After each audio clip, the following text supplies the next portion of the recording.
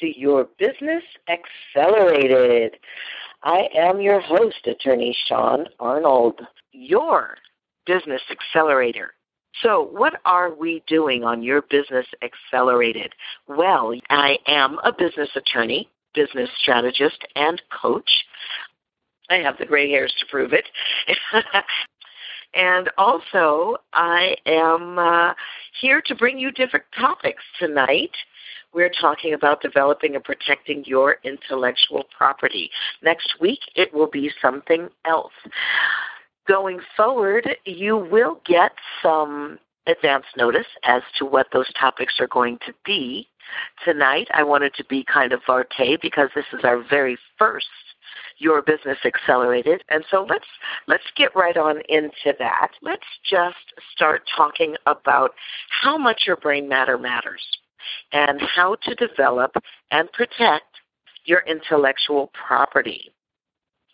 This is a very exciting topic for me.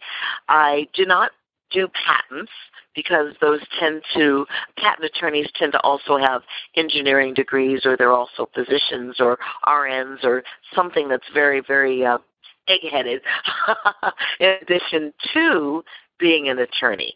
I am none of those egg-headed things. I am a simple egghead, just an attorney, a California attorney. I practice law in Los Angeles. I guess the first question that we really need to ask is, what is intellectual property? Well, folks, intellectual property is the invention, the process, and or the product that results from your creative talent. So intellectual property, again, is the invention, the process, and or the product that results from your creative talent. And intellectual property might include copyrights, it might include trademarks, and again, it might include patents. So what kind of things can generally be trademarked? Well, if we think about Karen and the new company that she's getting ready to launch, if she has a logo for her company, that logo can certainly be trademarked. And if she has any taglines for the processes that she's bringing to the marketplace, those taglines can also be trademarked. And last, but certainly not least, is packaging and design. If her business solutions have a special packaging, or if they have a certain design that makes them instantly recognizable in the marketplace, then Karen is going to want to trademark those things.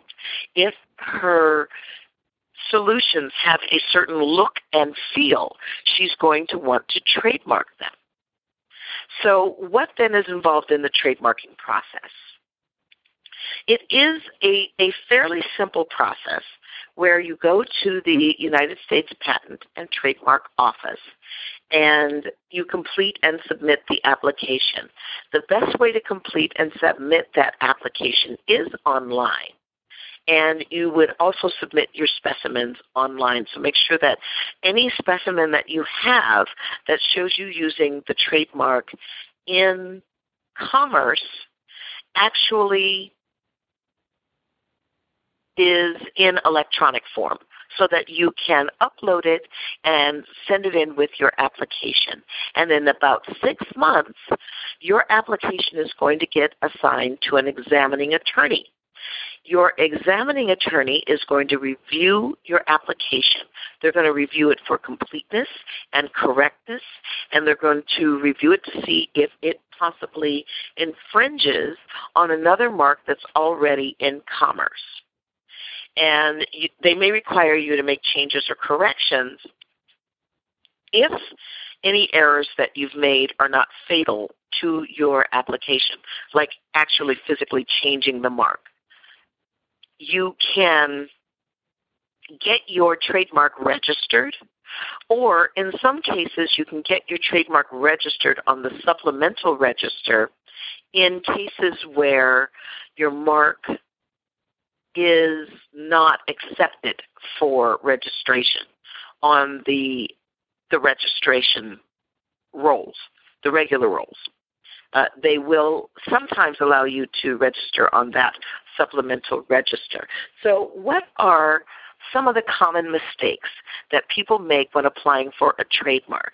And I want you to pay particular attention to these if you're not going to use an attorney to help you with your trademark application. I would suggest that you talk to some attorneys and see if you can find one that will do a project fee with you. And that way you can actually have somebody who is experienced and knows what they're doing and yet still save some money too. So some of the common mistakes that people make when they are applying for a trademark include making changes after your application has been submitted, and they don't give you any trademarks on books, except if you have an actual series of books. So if you're planning to create a series of books, you're not going to actually be able to trademark that series of books until the second book is in existence. And another common mistake that people make when they're applying for a trademark includes failing to file for the proper goods and services categories. And then, of course, you always want to make sure that you meet all of your statutory deadlines, because if you don't, it can be fatal to your application. In some cases, you can actually revive your application, but why go through that? That costs some money, and it's a lot of hassle and a lot of stress. So what happens then if someone then infringes on your trademark? But as a threshold matter, point of the trademark is to give the world notice that you have a trademark and you're using it in commerce. If you have not filed your trademark, then it doesn't make any sense to send someone a cease and desist letter, because they have no way of knowing that you are functioning in the marketplace under that trademark. So be very careful in that respect. If someone sues you, or if you sue someone else for trademark infringement, then you can get the court to expunge the profits that they made. And sometimes you can get punitive damages if the infringement was blatant enough. And you really, really, really want to make sure, however, that once you file that trademark application, that you zealously defend your intellectual property worldwide.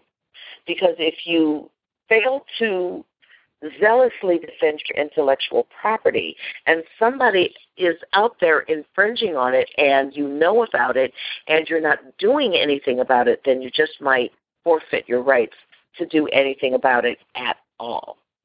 So those folks are some of the major issues that you would run into when filing a trademark application. This is Attorney Shaune Arnold reminding you once again to maximize your competence to get the confidence you need to succeed. I welcome you to Your Business Accelerated, and I look forward to seeing you again next week. Thank you again for joining me, and good night.